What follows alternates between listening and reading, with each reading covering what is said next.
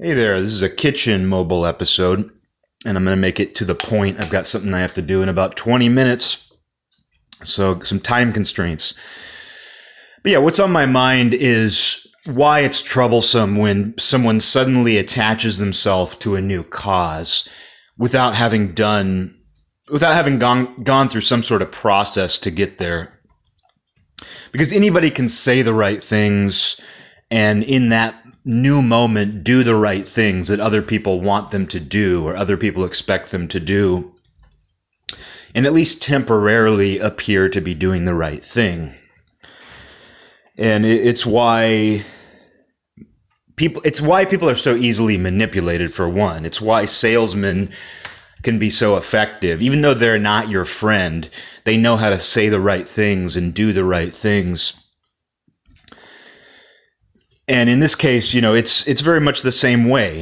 It's why politicians are able to present themselves a certain way that appeals to people, even though deep down people know it might not be authentic. They're saying the right thing and doing the right thing. And we live in a time where every individual has become a politician in many ways. It was interesting to see, during the debate, Donald Trumpsfeld didn't denounce the abstract idea of white supremacy. He asked for concrete examples, but he didn't denounce the abstract idea of white supremacy. And if you don't think it's an abstract idea, it's one of the most popular abstract ideas going around right now.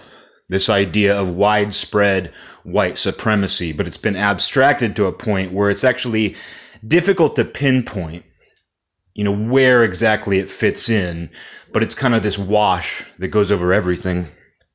But he was asked to denounce that, and he didn't. He didn't directly denounce it. And then I saw on social media afterward from people I know, I always have to make that distinction, people I know, because there's a tendency when you talk about what you're seeing on social media for people to respond with, well, that's just on Twitter. You got to stop looking at what strangers are saying on Twitter. Anonymous accounts on Twitter. So it's always important for me to make the distinction. People I know. People that I know one way or another, personally. And it was interesting to see them afterward. And these are people who are already liberal, already leftist, already anti-Trump. After that, they were posting this copy and paste denunciation of white supremacy, and it was kind of cute, except it wasn't. It was kind of cute, except for the fact that it wasn't. And I thought it was so weird because it's like it was such a clear-cut example of what I'm talking about when I say that everybody in their own minds now is this little politician. The Little Politicians. Have you heard my band? We're called the Little Politicians. But it's very much the same sort of mindset that goes into politics, where we have this public persona, and that's what makes a politician make certain statements, because it appeals to the public in some way. And so the fact that everybody has this sort of public persona now turns them into little politicians where, they see that a politician didn't denounce white supremacy. So in turn, now they have to, because they're also a little politician. They have to let everybody they know who's connected to them online, and maybe not just their friends, but anybody who could potentially see it. They have to let them know that I denounce it. Yeah, well, the president, he doesn't denounce it, but I want to let you know that I denounce it. It's an interesting little trick that never would have played out in decades past. And, I'm very hesitant to criticize social media, as I've made very clear, but that is one of the downsides to it is that people feel added pressure to announce and denounce and proclaim because they have this new public persona that is mostly in their own minds, although I don't know that it is. Because I know for a fact there are people right now who are noticing a lack of People are noticing when you don't say certain things. People are noticing when you don't proclaim certain things. People are noticing when you don't denounce abstract ideas. So it's not that people are totally off their rockers by acting like these little politicians and making these empty proclamations. There actually are people who are sick, they're sick, who are noticing when you don't say something and as a result placing you in a certain category. At the very least, you're on their list of people who didn't say the right thing. You may not have said the wrong thing, but somewhere in their mind they have categorized you as someone who didn't say the right thing. And it's that silence is deafening stuff that people push. Oh, your silence is deafening. Oh, because you said nothing, I know exactly where you stand. So it's that sort of idea. And people do think that way. They are thinking that way. And it's that sort of pressure that makes some average Joe post a copy and paste, chunk of text that says, I denounce white supremacy, blah, blah, blah. The president won't do it, but I'll do it. I'll make that daring move. So it's just interesting to me. And the issue with all of this, though, is that the people who are suddenly and newly devoted to a certain cause, or they're devoted to that cause with a newfound intensity, what's concerning about that, and it should be concerning to the people who are true believers in that cause, is that those people have not gone through some sort of process of individuation. They have not gone through some sort of internal process that has made this new cause or this newfound intensity for a cause relevant to them. And it's why Jungian psychology is interesting, because the idea is that you have to go through a certain process. You can't just announce that you're a good person tomorrow. You can, and a lot of people do that. A lot of people want this new fix, where this newfound, fix to their problems, where it's like, oh, I haven't been feeling well. I've been treating people poorly. Well, if I say and do the right things, that's a solution to all these problems. People will forgive me. I will now be a good person. And while it's good to start thinking of yourself in those terms as kind of an internal mantra, it's not that simple. And chances are, you're manipulating yourself, you're manipulating other people in some way if you think that that's an effective solution to your issues. Hey, Batman, come on. And it's what I've talked about before when I say that, when somebody suddenly joins a cause, but they haven't gone through the internal process to get there on their own, they become a weak link in your chain. And nobody should want that. It's why there are so many stories about small but powerful groups overcoming the odds against larger, weaker groups. Quality over quantity. There's a reason why all these cliches, all these stories exist. And there's a reason why the heroes in stories are often the smaller group. The heroes are often in, it's the Battle of Helm's Deep. It's in countless stories where there's a much larger, it's the quantity is attacking the quality, and the odds seem slim. But what the quality army has, the smaller quality army, and that's the name of my army, the quality army.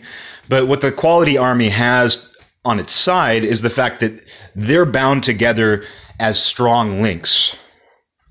They are a much stronger chain because all of the links are powerful in their own right, whereas the much larger army is bound together by weak links, many more weak links. So that makes them easier to combat in that situation, even when the odds are stacked in their favor. And so nobody should want people to quickly and easily think the way they do. No matter how important you believe your cause is, no matter how much you believe the ends justify the means, You should be terrified when a lot of weak links join your chain. Because when the dust settles, when that battle is over, you still have to deal with those people. And the fact that they have presented themselves a certain way, that they've worn a certain mask, that they've said the right things, but might not have gone through the right process, means that they're going to be a danger to you down the road. Those are the people who might revert right back to the way they were before, for better or worse. That might be a good thing or a bad thing. I think it's a bad thing for everyone. I think it's a bad thing for everyone when someone is that flimsy that they adopt a certain way of thinking or talking when it's convenient or when it's advantageous to them, even if it's just to their own survival, and then they revert back when the stakes are lowered. I think that's bad for everybody. It's bad for the people that they're up against initially, because they're demonizing people who are probably a lot more like them than they're willing to admit. And it's bad later on. Even if their side wins, it's bad later on because those people actually aren't in harmony with the cause they're supporting.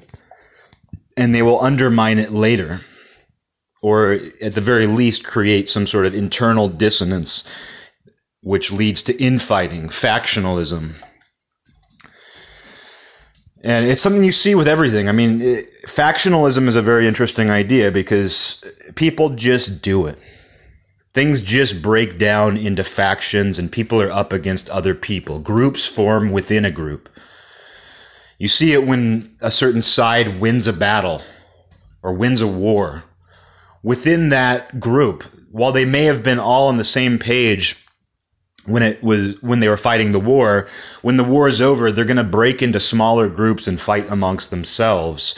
Humans are just prone to factionalism. I used to see this online.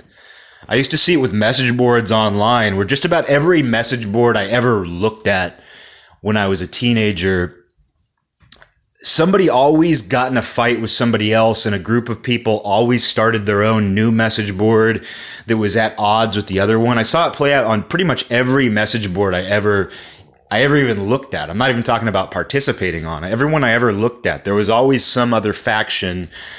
People always kind of went into groups. And that plays out in person as well, of course. I mean, you can see that in Islam. You can see it in religion. You can see where people break into factions. You see it in Buddhism.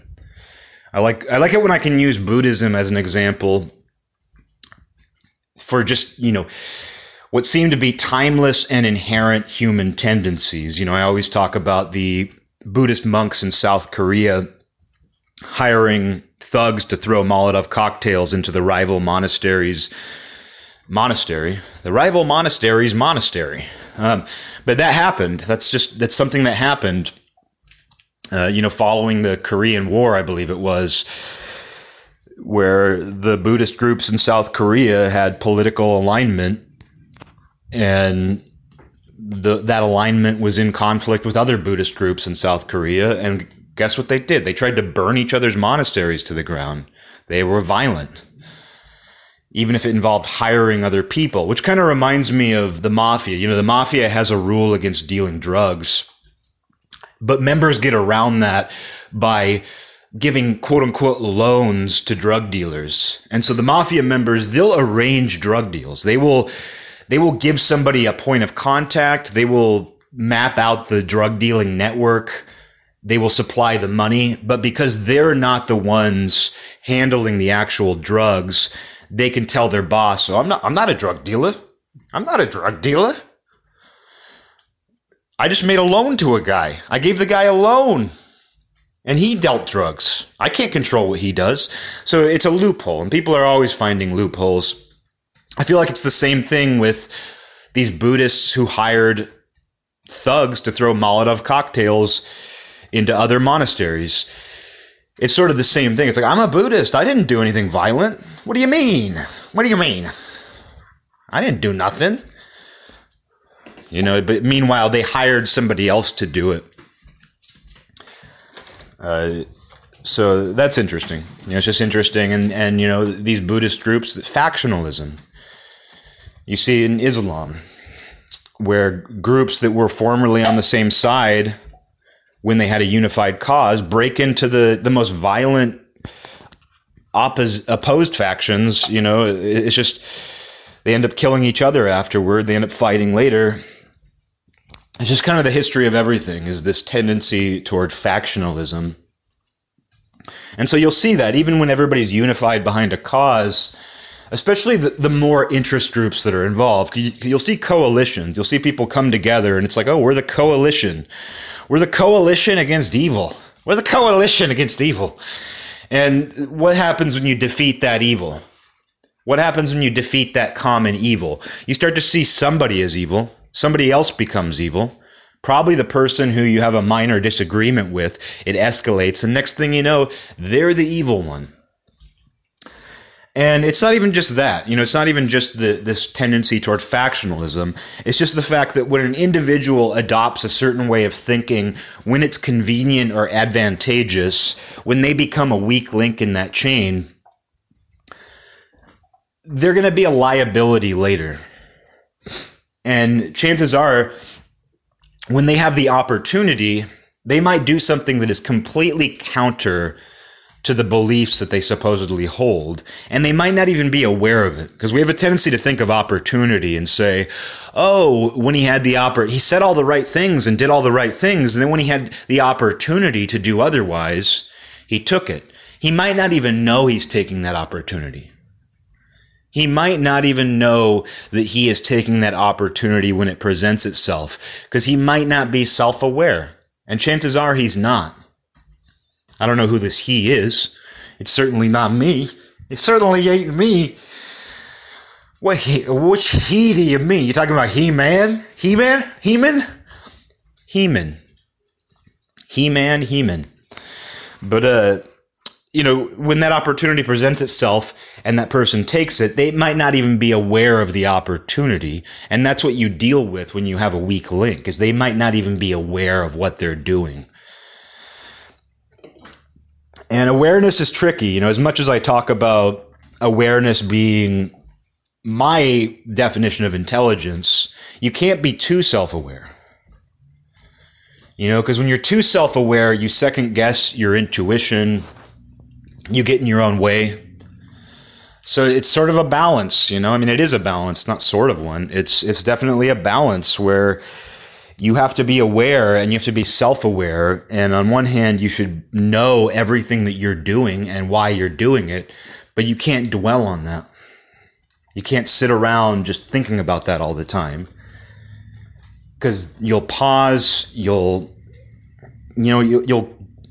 cut down your own momentum. You'll cut away at your own momentum in every possible instance, and your momentum is so important in life, because you will lose momentum. You will absolutely lose momentum in life. So if you're also, on top of the fact that you're going to inevitably lose momentum in certain instances, the fact that you're cutting away at it, the fact that you're getting in the way and slowing down and maybe stopping your momentum entirely, it's just self-sabotage. So you can't be too self-aware, but yet you should be self-aware. It's a tough balance to make, it's a problem. But it is that process of individuation. It is going through that dark night of the soul, getting through your own shadow. But again, it's like I saw something online where it was like talking about, it was kind of, as much as that idea is popular, that idea of, working through your own shadow, doing that Jungian shadow work, I saw something making fun of that. It was making fun of the idea of somebody who just sits there thinking about that all the time. And that's exactly what I'm talking about here, where you shouldn't just sit around thinking like, oh, I'm doing shadow work. Oh, I'm going through the process of individuation. You can't just sit around thinking that all the time. That's gonna end up killing your momentum. It's gonna make you a nerd. It's going to make you a nerd at the very least. Just to sit around thinking about psychology or this or that, when you should very much be in the moment. Because being in the moment is being aware, but not letting yourself become crippled by self-awareness. Being in the moment is the perfect balance of everything I'm talking about. And there's a reason why the moment is always emphasized, because it is truly the one thing you have.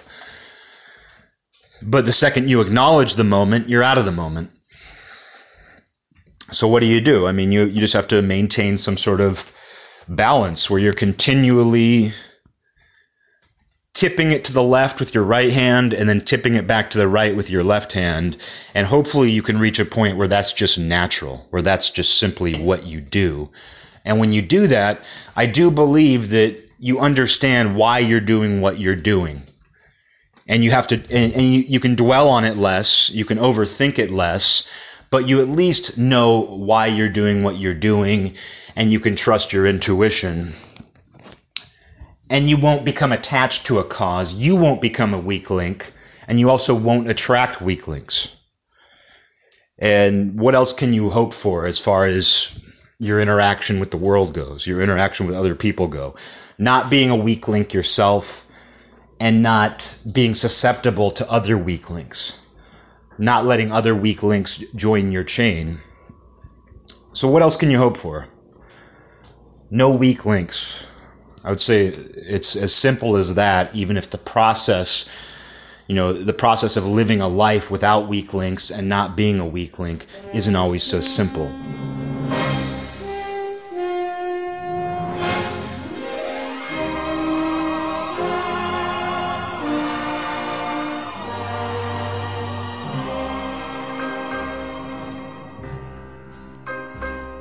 This land is mine. God gave this land to me. This brave, this golden land to me. And when the morning sun reveals her hills and plains, I see a land where children can run free. So take